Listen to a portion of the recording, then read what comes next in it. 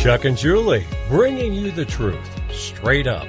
I'm Julie Hayden, and working at... An Emmy-winning former investigative reporter, a highly successful trial attorney, and publisher of a major Denver area newspaper. They've been partners as talk show hosts and in marriage, as parents for over 10 years, providing thought-provoking information, opinion, and entertainment live, local, and interactive. Everyone's voice is always welcome on the Chuck and Julie Show. Well, hello, everybody. Chuck Bono, Julie Hayden here on a Wednesday. Truth Straight Up, the Chuck and Julie Show, brought to you by AmericasCitizenPress.com, great conservative website, and Denver Senegenics and Dr. Julie McCallan. Well, quite some day on the Merrick Garland hearing in the Senate, which we'll talk about later in the show, where the AG and former federal circuit court judge got roasted alive. That's right. I don't think he cares that much. He's just like... No, he cares. It probably wasn't fun. He was always considered he's going to go on the Supreme Court. And you know, the one thing about judges, they get very used to being just lionized and everything else. And now everybody's saying, let's fumigate the chair. And you should resign in disgrace. We got Greg Lopez, GOP candidate for governor, coming up here as soon as we get him on the phone. All kinds of things to talk to him about. I'll say this for Greg. He is indeed fighting the fight. You've got the state talking about vaccine mandates. You've got the state talking about saying everyone has to wear a mask again. We'll talk to him about this Douglas County ruling where a federal judge cites the science on the mask. There is no science on the masks. Well, there is, and it shows they're useless and they hurt kids more than they help them. But anyway, overrode the will of the parents, the school board, the superintendent, and a bunch of... Not the school board. The school board is very much in Democrats' hands. It contradicts... individual school... The health department is, in particular, the health department overrode. The school board is just thrilled. But I guess what I mean, though, is there are individual schools with their boards, right? They're involved in various things. So I want to talk about that. And also just let you know, we've got Ken Raposa. He's an industry analyst from the Coalition for a Prosperous America, going to explain to us why, Brandon, there really is a supply chain crisis. But we got Greg with us right now. Hey, Greg, thank you once again for your time. Appreciate it. Hey, Julie and Chuck, it's great to be on your show. Of course, anytime. Thank you. So I wanted to start off with, I know I've been seeing your name in news releases and things like that, fighting the good fight. It sounds like you've got a lot of stuff coming up. And maybe just let me ask you about that lately in terms of essentially fighting for individual freedom and rights in Colorado against vaccine and mask mandates and lockdowns and all of that. Why don't you tell us some of the stuff you're getting involved in?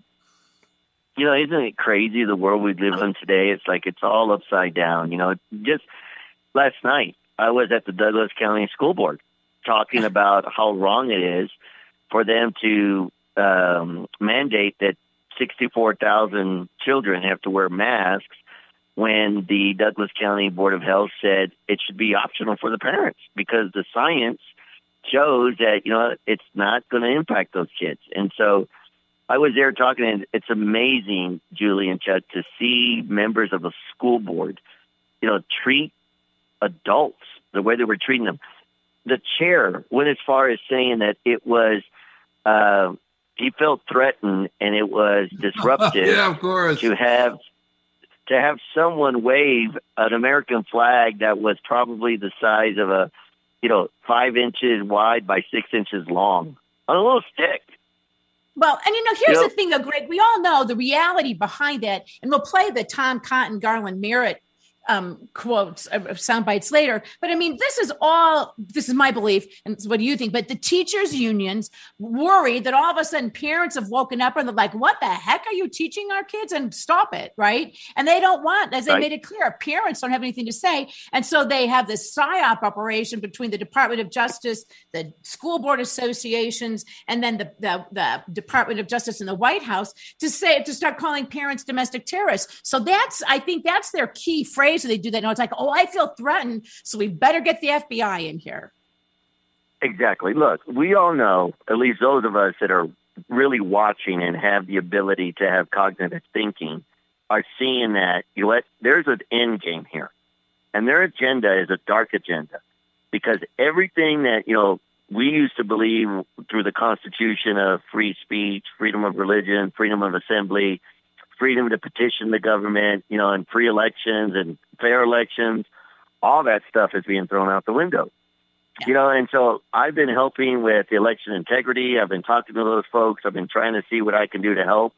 I can tell you this, one of the first things I'm going to do as the next governor of Colorado is I'm going to start repealing a lot of the stuff that they've been pushing through. Too many people believe, Julie and Chuck, that once a law, always a law. That's not necessarily true. We can repeal laws. We can put them back in the front of the public, let the public redecide. We could put sunshine laws on them. We can do all kinds of things to make sure that we're not stuck with bad legislation for the rest of our lives. So I'm going to be up in Fort Collins on Monday at a rally, protesting against the Larimer County Public Health Department because they're trying to, from my perspective, they're trying to force segregation on us, those of us that choose not to be vaccinated because we've already had it and we have our normal immune system has already been able to fight it off. Now they're saying, well, for restaurants and businesses up in Larimer County, if you can prove that 95% of your customers in your building have been vaccinated, then you don't have to follow any of the restrictions that we're placing out there. No masks, no social distancing, none of that stuff. And so what does that mean? That means that, now businesses are going to be able to tell you, no, you can't come into their door if you don't have a vaccine passport, Well, let me ask you about this. Go ahead. No, I was going to say, they're taking us backwards to the worst time in our history where segregation, we used to have racial segregation and that was wrong. Now we have segregation between the vaccinated and the unvaccinated, and that's okay. Before long, if we're not careful, those of us that have been naturally immune and didn't get the vaccine, we're going to have to ride a separate bus or drink from a separate water fountain. Just like and here's the thing. It's no longer you got the original shot, you got the secondary shot, you got the third shot. Now they're recommending a fourth shot. And I don't know, you're going to have to get yourself shot up about every other week. Well, here, this is from Jacob is commenting in our comment section. Why not a COVID antibody passport? Because, Jacob, they don't want to talk about that. They want to make money for the pharmaceutical companies while they're doing this. So you got to get your shots. Well, and I think, let me ask, I want to point out in honor of our friend Michael Tao, who always says this is all over a virus that 99.999% of the people recover from completely and totally. This is not something that is a massive danger to 99.999% of the people. So what about you work with small businesses, and let me ask you this, Greg, if you're a business though, I got to imagine I would be annoyed if I'm a small business owner. It's been a heck of a tough year. The supply chain is a mess. And now I have to once again start policing the people who are coming into my business to spend money. That seems like we're hitting businesses again before they've barely had a chance to recover. Well, that's probably the point. That's true. Look, Julie, there is a sinister agenda here because at the end of the day, I'm being the former director of SBA, the Small Business Administration for the state of Colorado. I know how valuable small businesses are to our economy, to our Main Street, to every community. And you're absolutely correct. The first time the governor shut down over 600,000 small businesses with a stroke of a pen, 30% of them die. They'll never come back. And the other remaining 60% are struggling. They're just struggling. A lot of them have used all their savings.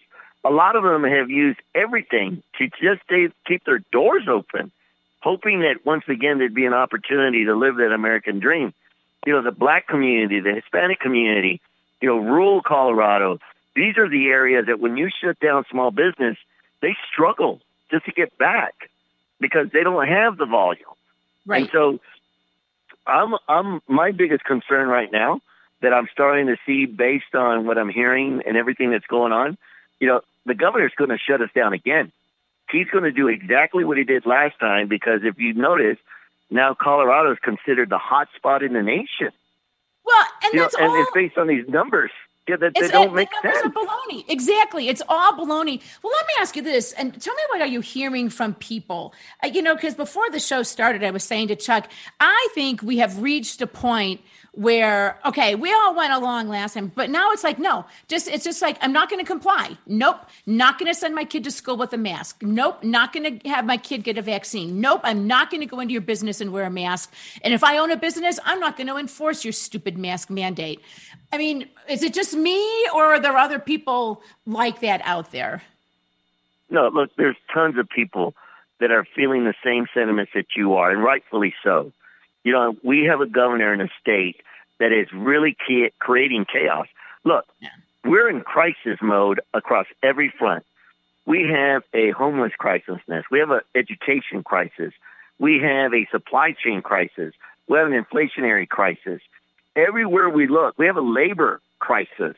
Everything that we looked at, there's a crisis everywhere. Right. And it's, to me, it's purposely being driven because the so-called science that they're claiming, when you look at the science and you look at the numbers, it's all upside down. We now live in a state, in a nation, where they want us to only live on half-truths. They won't tell us the other side of the equation, like you just said. How come they're not saying, hey, 99.9% of the people that get sick from COVID are going to live? So don't worry about it. Just be careful. They don't want to tell us that. We're talking with Greg Lopez, who's a candidate for governor. I'm neutral on the matter, although in a couple of weeks, he'll approve the maps, and I'll be redistricted out of my position on the executive committee, which then I can make all the recommendations that I want. They're going to be sorry that they districted you in, and they're going to be sorry that they districted you out. But the board president is David Ray, and he called Kane's ruling a win for families with high-risk medical conditions, and said no one will have to choose between sending their children to school and risking their health. As Julie points out, putting a mask on a kid all day is a risk to their health. Judge Kane, who was 84 years old, was appointed by Jimmy Carter back in 1977, and he's decided that and these high-risk students have a right to force everyone else to wear masks and quarantines and everything else under the Americans with Disability Act.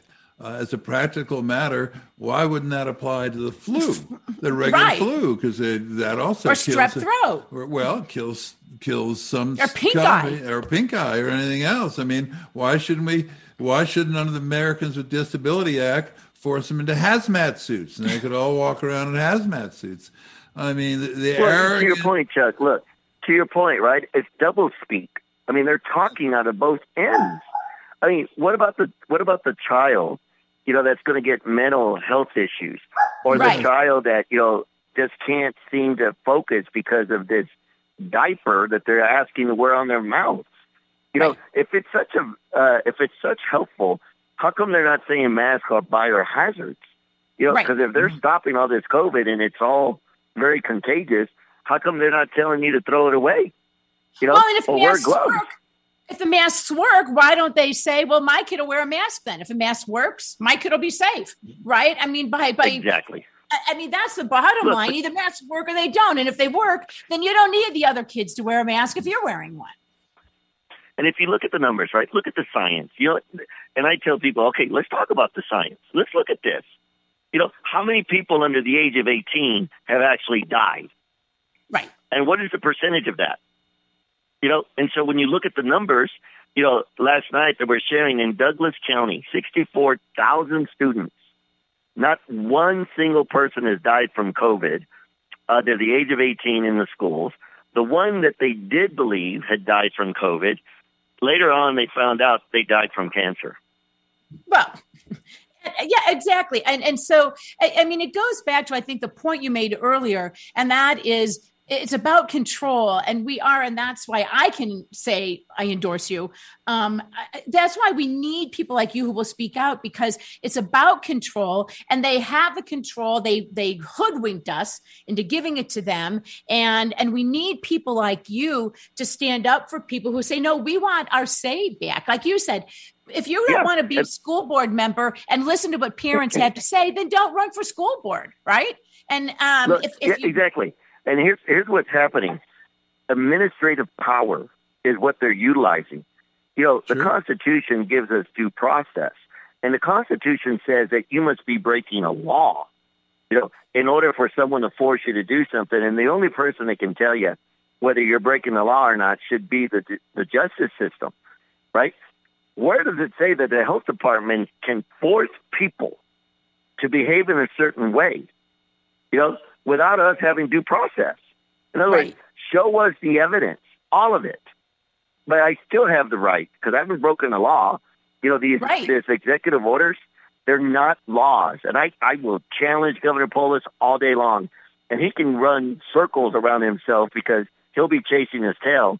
Because at the end of the day, if these are laws, then why is it that when I become governor, I can erase all of them? That's right. Well, this is from Dr. Donna. She said the suicide crisis among our, especially how many high risk. Oh, this is a question. How many high risk students were there in Douglas County? Well, there were 9 parents, as I understand it. And what's high risk to COVID mean? I mean, that means anything. Right. Your kid's a little overweight. Your kid has asthma. Your kid has medical conditions. I mean, that's self-determinative that you're quote unquote high risk. And again, it has nothing to do, and we all know this, with the medicine or the science, and it has everything to do with power. Let me ask you, because I know you got to go, Greg, but a couple more questions. You mentioned that on the election integrity issue, that if, when you're elected, you'll repeal some of the things. What are some of the things that you'll but that you will repeal, work at? Well, I can tell you this. Some of the things that I want to repeal is all these executive orders that are hurting small business, hardworking men and women that are trying to make a living, right? All of these so-called environmental regulations. Remember, we were the ones that said, leave oil and gas alone. And the first thing that the legislature did under his administration was, we're going to reduce, or we're going to make it very difficult for oil and gas to succeed. And so when you look at the regulations that are being done by his agencies, those are the ones that we're going to repeal. I will, under the Lopez administration, I will make sure that we have fair elections. The Secretary of State is ignoring, the facts. And I think everybody, I don't care whether you're a Republican, Democrat, or libertarian, we just want fair elections. And why is it that we're not even able to see if there was a fair election, right? We talked about it the other day on another conversation I had with someone, is that, the idea that there's nothing to see, there's nothing for us to look at, just goes into the face of what public should ask for, and that is, just show us the numbers. Just show us. Here's the big thing, Julie. I'm worried. I want to see what happens next Tuesday at the November election, because they're still using the Dominion machines, and there's no reason for us to use any machine. I think it's time we go back to hand counting, standing in line, get rid of the mail ballot, because if we lose our elections the way we feel right now, we become a third world country. And that's not what America's all about. Well, you've got apparently the one candidate for Secretary of State on the Republican side, Pam Anderson, believes we have the gold standard here in Colorado, and there's zero fraud in the state. An amazing position for one more establishment Republican. Well, we don't need a new Secretary of State if that's the case. Well, Greg, let him respond. I'm sorry. No, I would say, look, that's what's concerning, right? It's like the gold standard. Based on what? Have you not read the report? Have you not looked at it's based on gold, Greg. I suspect. I'm sorry. Go ahead. I'm sorry. No, but exactly, right? And here's what a lot of people are saying is, and it's kind of interesting because you have the political pundits say, "Oh, you can't win on that.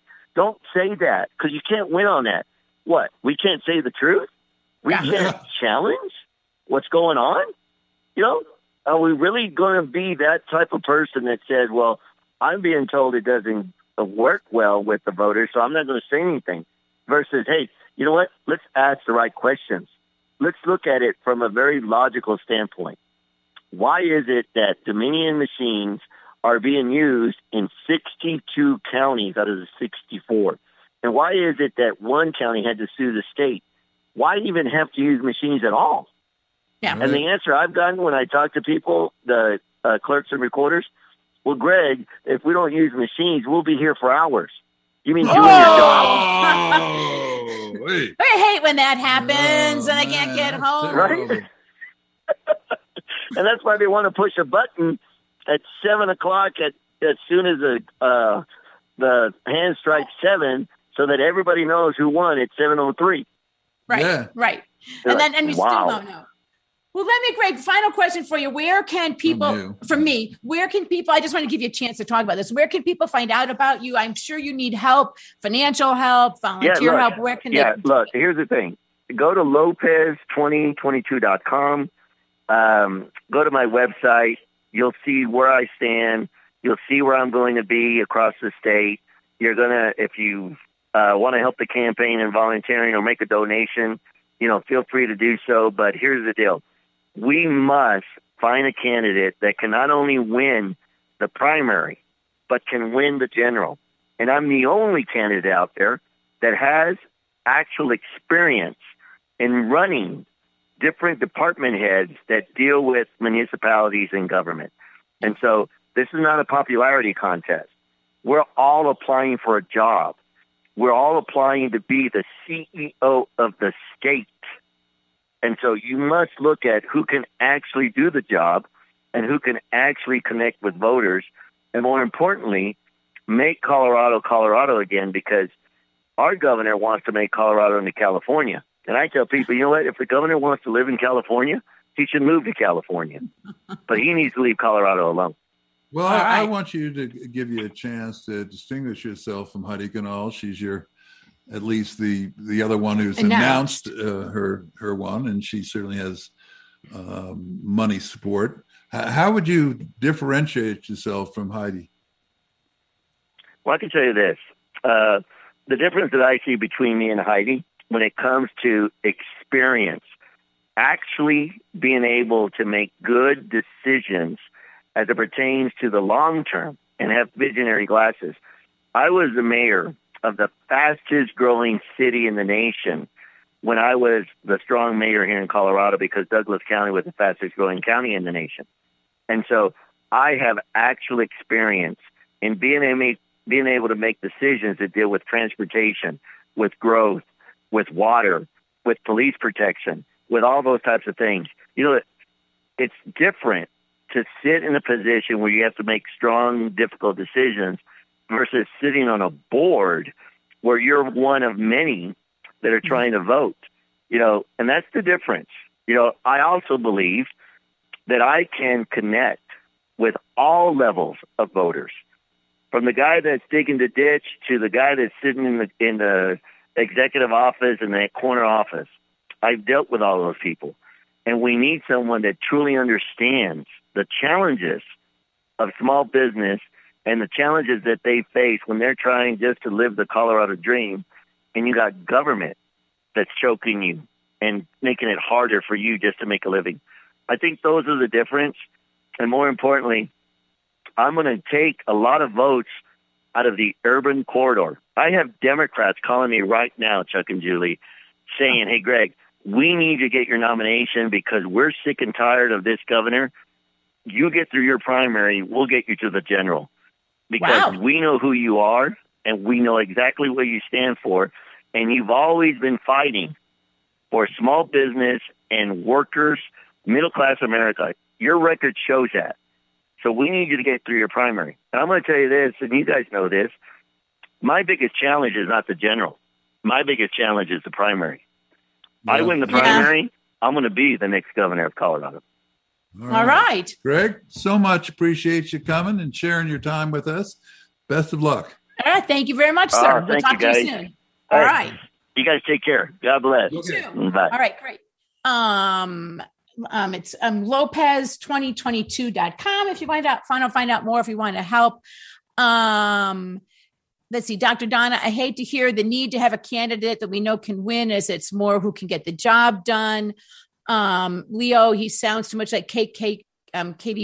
Leo and Dr. Donna, Chuck probably can't say this, but I will. I don't think so at all. I think he is I think, when you're a political candidate, you say that. I don't think he is like Christy Burton Brown or the establishment Republicans at all. Well, all I can say this, Shirley. Whenever I've asked Greg about a position, whether it's something opt out or anything else, he gives you a direct. He gives answer. You a straight answer. Yep. Whether he's for when went down that the red flag law that our AG candidate was supporting, Craig was adamant against it. Well, all the other candidates we're mealy-mouthed. We're very mealy-mouthed about it. So he's a pretty straight. Yeah, and if you don't like him, don't vote for him, obviously. But I think that at least with Greg, he tells you what he thinks. And I have no reason to think that he won't do what he says because he's a kind of guy who always has. And yes, Dr. Donna, it's Lopez2022.com where you can find out more.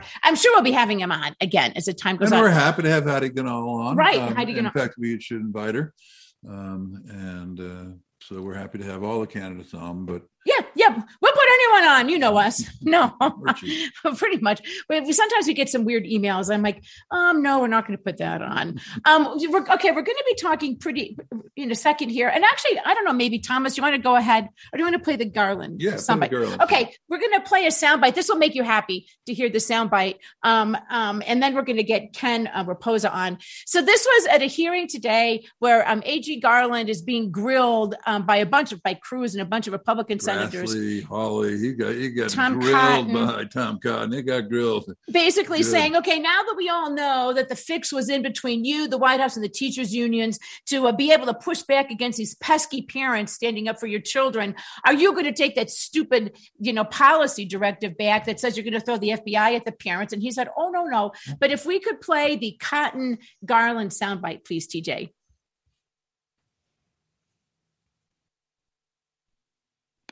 School board letter and news reports. Right. One of the news reports cited in that letter, which you presumably mean, is from Loudoun County, Virginia. No, that is not what I was talking about. Well, you keep citing news reports, and that's the most prominent news report that anyone in America has seen.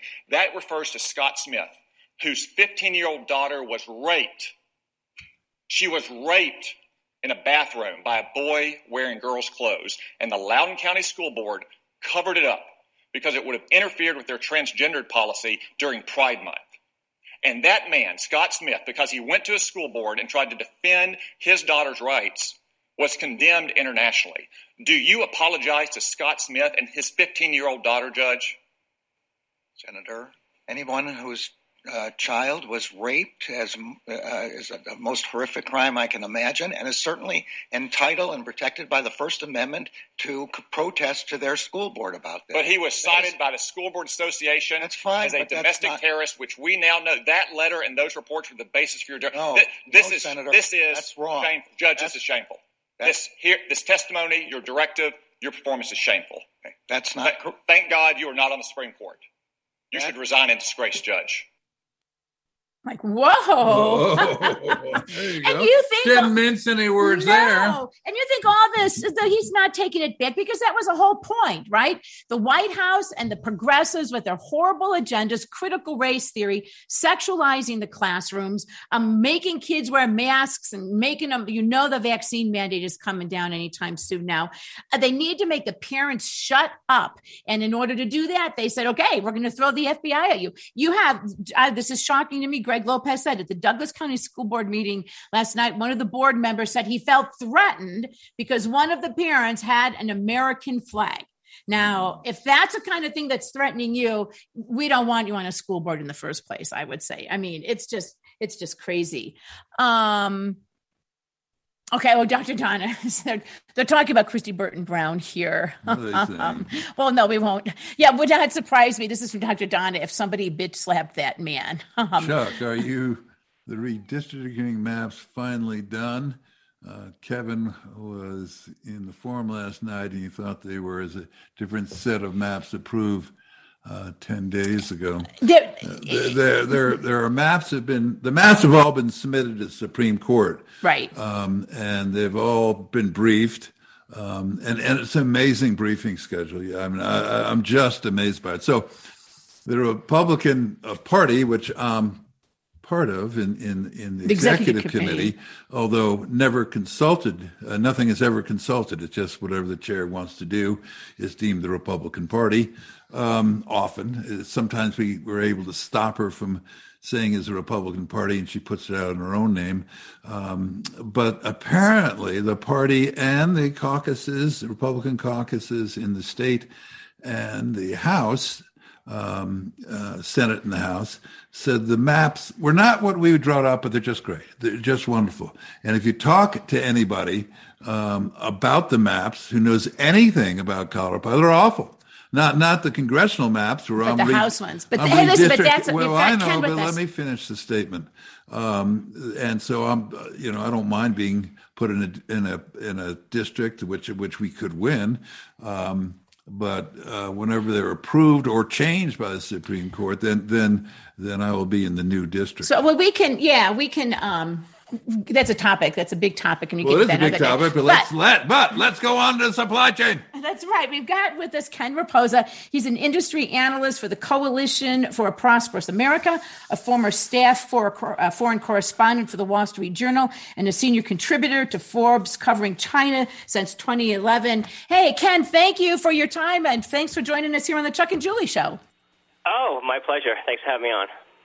Okay, so the White House tells us there's no supply chain crisis, but I know because I do the grocery shopping for our family and I buy gasoline and things like that, there is a supply chain crisis. Why don't you talk to us about where you're coming from and what we need to do about it? Well, yes, there absolutely is a supply chain crisis, and there's many reasons for it, right? One of the reasons is all the lockdowns we've had over the last several months. Some countries still in lockdown, like Australia. China over the summer actually had some of its factories in lockdown, and of course we could argue that China is doing this on purpose just to screw around with our supply chains, and that's probably also true.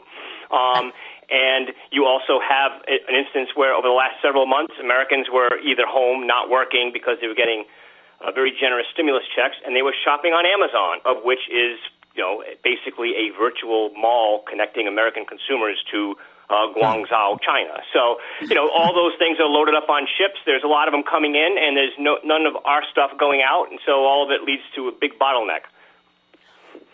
So let's talk a little bit about China. I want to address, because I kind of was saying this too, and I'm no expert like you are, but I'm like, I wouldn't be surprised if China was doing this on purpose to mess with us. I mean, after all, they have all the products. We're the ones, if you're in China and you want to buy something over there, I imagine you can get it. I mean, how much of that do you think is actually what's going on?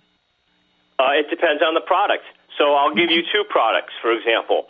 One is polysilicon. This is an ingredient, if you will, that goes into baking your solar panel, right? So a solar panel doesn't get made without polysilicon. Semiconductor microchips and so on don't get made without polysilicon. China is a big producer of that, the world's largest, and we banned a lot of it coming out of Xinjiang province. That's the Western Chinese province that's home to tens of thousands of Uyghur Muslims who are being held against their will. I'll also say that it's also the home of the live-action filming of Disney's Mulan. For some reason, they decided to film it there, but we'll we don't know why. So China has polysilicon produced in other parts of the country, but they recently, as recent as a month ago, told their producers to reduce production of polysilicon, despite the fact that Western province of Xinjiang is banned from selling polysilicon to the American solar supply chain. So by choking that off, solar prices go up. There's a number of reasons why China wants to do that. The other thing, semiconductors. China just bought a lot of it, kept it probably in a warehouse somewhere, rotting for all we know, because they know it drives up prices. Okay, right. They know that it hurts American supply chains for things that, as you know, cars, for example, aren't being rolled out because you can't get enough of these semiconductors. Right. And China went in and bought a whole bunch of them. It happened at the beginning of the pandemic. China did what?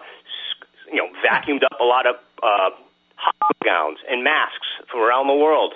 Okay, so China's notorious for doing this, and the reason why they do this, Chris, Chuck, and Julie, is because they know that they can count on big business in America, big business in Europe, Wall Street to say, look how indispensable China is. We can't keep beating up on these guys. We can't keep going forward with trade war because this is what happens. So China can choke off a supply chain because they know that their friends willing, unwilling, conscious or unconscious, will say, and they do say it, that we can't keep up with this on China. Otherwise, this is what you get. So it works. The supply chain crush right now works in China's favor because, again, you will have Bloomberg write about this. Others will talk. Larry Fink from BlackRock will go on CNBC and talk about this, and they'll basically say that we got to work with China because they're going to open up the spigot on the supply chain, and we'll be okay. Let me ask a stupid but basic question. Wouldn't, if I were a business, it seems to me that a big solution would be to just start making the stuff here. So I don't have to ship it halfway around the world. I can have it shipped halfway around the world, sit in a port in a container. I can just buy it here and right here. Yes, exactly. That makes much more sense. It's also, if you care about climate justice, like the buzzword now, right? That's been around for the last 4 or 5 years, right? You produce less. You pollute less because you're producing at home. Your shipping costs or shipping isn't as big of a deal. But you have to understand, this topic of making things in the United States actually is relatively new, honestly. I mean, of course, there are many manufacturers who wanted to make things in the United States. They wanted to keep their business alive. But the concept of making things in the United States really became a thing, a serious thing, not just a campaign issue under Trump, right? Mm-hmm. And we can say that Biden certainly hasn't rolled it back. He hasn't really pushed forward, but he certainly talks about it, but he hasn't rolled it back, okay? Say what you want about Biden. But this really is a new phenomenon. So it's going to take a while for companies to decide they're going to move supply chains out of China, and they are. But where are they moving them? Unfortunately, they're not all moving them here. They're moving them to Mexico. They're moving them to Southeast Asia. So, but they are moving them out of China, but they're just not moving them here. About then with the container issue, I mean, from what you see, I guess they were saying so they don't have enough trucks, and because in part of some of the laws in California to get the stuff out of the containers to ship out. But now I was reading they're going to start fining the container companies for not emptying the container. I mean, it just seems like. We see those pictures. Is that something that, and the Biden administration seems to tell us, well, it's all because we're so successful and it'll settle itself and solve itself here relatively shortly. Do you think that's the case? Well, I've heard this question before too. On regulation in California, like certain trucks had to be this type of diesel or whatever it was, right? Sort of the greening of the truck fleet, right? And that was sort of getting people less interested in working. I don't know a lot about that. I'm sure any kind of regulation will impact business, right? Especially if it's a new regulation as businesses try to figure it out.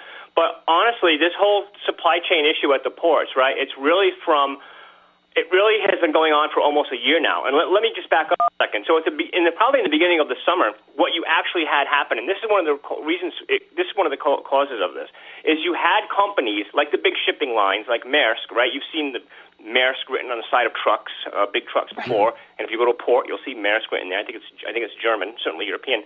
And what they would do is they get a big container in from China or somewhere in Asia. They'd unload it at the port, and they would send it back to China empty, okay? Because they would load up the China goods or load up the Vietnamese goods here, and Americans couldn't get their stuff out. So as this stuff started to change, it just created a whole, I don't really know how to explain it because it's all very new to everyone, right? That's why there's such a crisis right now because this has never happened before. So so I personally don't have the language to really describe it, but it's sort of like a fisherman's knot. If you and I have never tied a fisherman's knot and I gave you one, we wouldn't know how to untie it.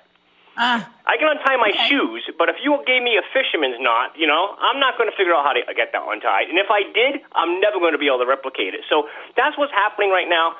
You've had the supply chains have been messed with for so long because of the lockdowns, because of China as well, because of these big multinational shipping companies shipping literally empty containers back to Asia to load up with Asian goods to come back here. It just created a mess.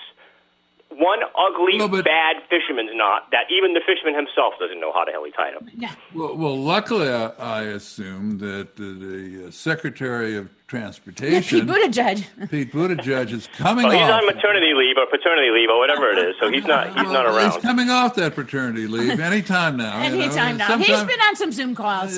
So he'll be back in the saddle, ready to solve the problem because I'm sure he knows how to untie those fisherman knots. Right. Yep. I'm sure he does. And this is from I'm sure it'll work. I'm sure it'll work out eventually, right? I mean, because it has to, right? It has to work out, right? Yeah. I mean, what are they going to do to prices? And this is from one of our listeners. They can chat. It says, fisherman's not. That's why you should always carry a knife. Let me go back to something, because I was reading another article that you had written about the Davos man, and I think you were, and it all ties in together. And I think that is really interesting. Can you talk about that a little bit?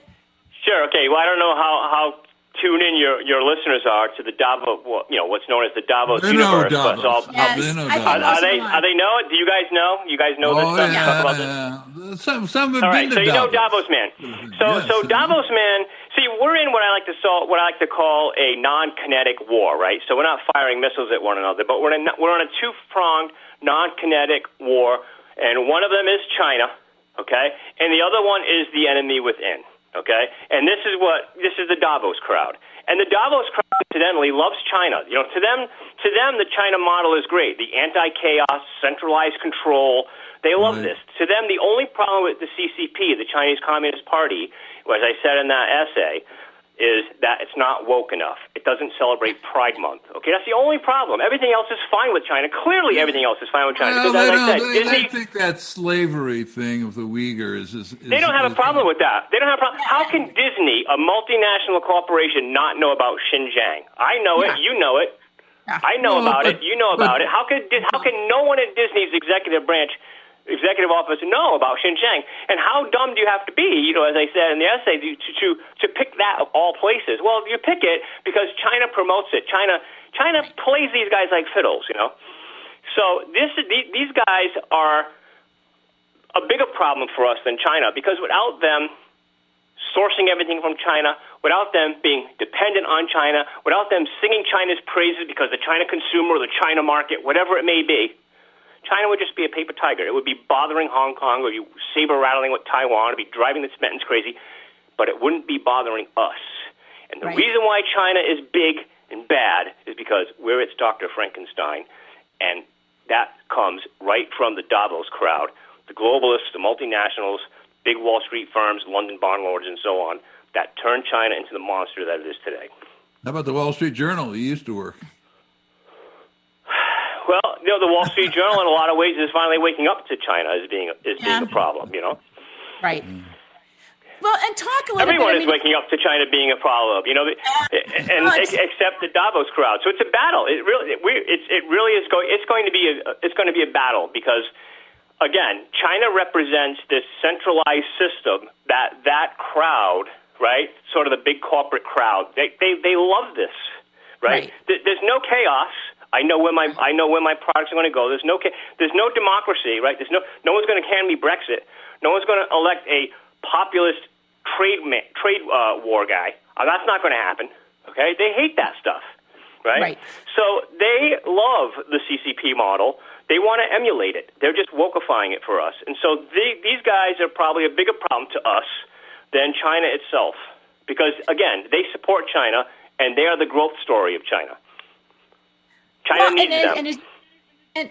And as you said, they're still making money, right? If for instance, I got my hair cut the other day, and the lady who does my hair was complaining because of the supply chain problems. She couldn't get certain hair colors, right? Which is just one lady in one salon. But if you're Amazon, I'm sure they don't really have supply chain issues that bad, or at least not that they can't do it. I mean, well, some, but I mean, it's like these corporations, am I right, are big enough that what they want to do really, I think, is crush the small business person too. But they're big enough that they can weather these storms, so to speak. Well, of course they can weather it, but they're affected. I mean, what they're going to do about it is unknown. But I'm just curious. Exactly. They deal with it. Because look at Ford, for example. Don't you? Ford Motor Company obviously would like to be churning out more new cars. They get more money for new cars than they do a used one, obviously. But they can't because they don't have the semiconductors to computerize their car. So they're also impacted. But as you said, a smaller business is even more impacted, especially if they're dependent on those big companies, right? Those big original equipment makers, because they're not getting the orders, right? So if Ford is making cars and I'm a carburetor maker for Ford, and Well, Ford's not making any new cars. Well, I'm not getting my 10,000 orders of carburetors, right. every half a year. Now I'm only getting 2,000 orders. So, you know what I mean? So of course it affects everyone. What's your view on the Evergrande crisis? So the Evergrande crisis, Evergrande as you know, is a big real estate giant. It's probably going to go belly up. China's going to have to save it in some way. So my only view on China on that is, I have two views on that. One, China has to save at the very least the employees and the people who bought homes and aren't going to get them delivered, because it's very important for China to maintain that social contract with the Chinese people. Okay, so China cannot say, "Oops, I'm sorry, we're opening up. We're just like the Western capitalists now. We're gonna, it's like Enron. Hey, it's all done. Sorry." Chinese they're not gonna buy that, because that's not what they've been sold. Okay. Right. So they're not going to buy that. So China is, Xi Jinping is common prosperity, yada yada. And so, letting these people who spent hundreds of thousands of dollars on a house that's not going to be delivered to them, or letting these employees go unpaid for months, that's not going to go down. Now, bondholders, who cares about Chinese bondholders? China has $3 trillion sitting in central bank reserves. They could pay those guys off. The guys who won't get paid off, though, is, the likes of BlackRock or Goldman or Vanguard, if they own Evergrande bonds. The $1 million question is, if they got, say they have $10 million, I'm sure it's a small holding, but let's say they have $10, $20, $50 million in Evergrande bonds that go to zero. The question is, I'd love to see this: do they go to Wall Street and say, Washington and say, hey, can you bail us out? I hope that doesn't happen. There should be zero tolerance for that. I think that would just blow up Wall Street if they did that. Well, I'm sure there's some provision in the $3.5 trillion right thing to pay off people all kinds of money. people out. Well, doesn't the whole BlackRock empire, doesn't it have tendrils and everybody's married to people in the Biden administration? I mean, aren't there a lot of interconnections there in the first place? Well, I don't know about their love affairs with the Biden administration, but BlackRock, Goldman Sachs, for the most part, they have been very entwined in the Treasury Department, right? So that's where most of the Wall Street guys go. They work in Treasury. They leave Treasury. They go back and work in Goldman. They advise Treasury, right? I mean, of course, they advise the Fed. They are the Fed. So that's how that works. And I will say something, as you brought out BlackRock, that's very interesting, because there is a new ad campaign coming out that's targeting BlackRock. You'll see the ads on cable news in the next couple of weeks. It's targeting BlackRock's relationship with China. So that's going to be something that's coming out in the next few days. New York. Who's behind that? Who's funding that? Oh, yeah, it's a new company. It was created this year. The company itself is called Consumer Research Association or something like that, and the project itself is called the Consumers First Initiative. So I'm writing something up about this, and I'll put it on my Twitter feed, and I'll put it up on Forbes. Okay, all right. Well, that's my final question for you then, because we got to let you go here. This is fascinating. Where can people find you, read more about you? And I'll have to get you back on the show too. Oh, sure. So Prosperous America is a think tank and advocacy group. Our website is prosperousAmerica.org, and I'm an industry analyst for them and advocate, so I write for their website as well, of course, doing research and all the stuff that's not on there, but you'll find me there. And on Twitter, my Twitter handle is, if you're a Twitter person, is Brickbreaker, and Brick is BRIC. You haven't been thrown off Twitter? No, but don't get me started. yeah, that's right. If you keep criticizing China, you. Yeah, maybe Jack Dorsey is listening to this. Well, I'm not a blue check mark, so that kind of keeps me under the radar of the of the Twitterati, I guess. So it keeps me under the radar. So. All right, great. Well, so much thanks for coming on. You've been great. A lot of fun having you. Thank you, Ken. All right, appreciate it. Have a good night. All right. Bye-bye. Bye-bye. Yeah, Ken Raposa there. I mean, he was great. Yeah, I was reading his column on the Davos man. I suggest just look that up. I mean, and I don't know if Sherry is listening, but there's a lot of Agenda 21 kind of stuff. Ooh. He doesn't really talk about that specifically, but the whole point is these, as he said, these international global corporations and the ties to China and how it all kind of fuels together. And like he said, it's, there's, I hadn't even thought about the fact that BlackRock and these people are going to end up going to the White House or the federal government and say, hey, can you bail us out on an of a equity China basis, loan? on a gender equity basis, that we should get billions from every man, woman, and child, or whatever gender they are. Right. They can supply us with all their money. Because we lost money in a bad investment in China. So we need you to bail us out. That would never happen, Chuck. The federal government would never bail out a big business, would it? No, we're free market. We're a free market system. We're capitalism to the nth degree. Well, I was going to tease Friday. I was going to tease Friday. Okay, go ahead then. Okay. Great minds. Friday, Party Friday, we're going to do a special on what, Julie?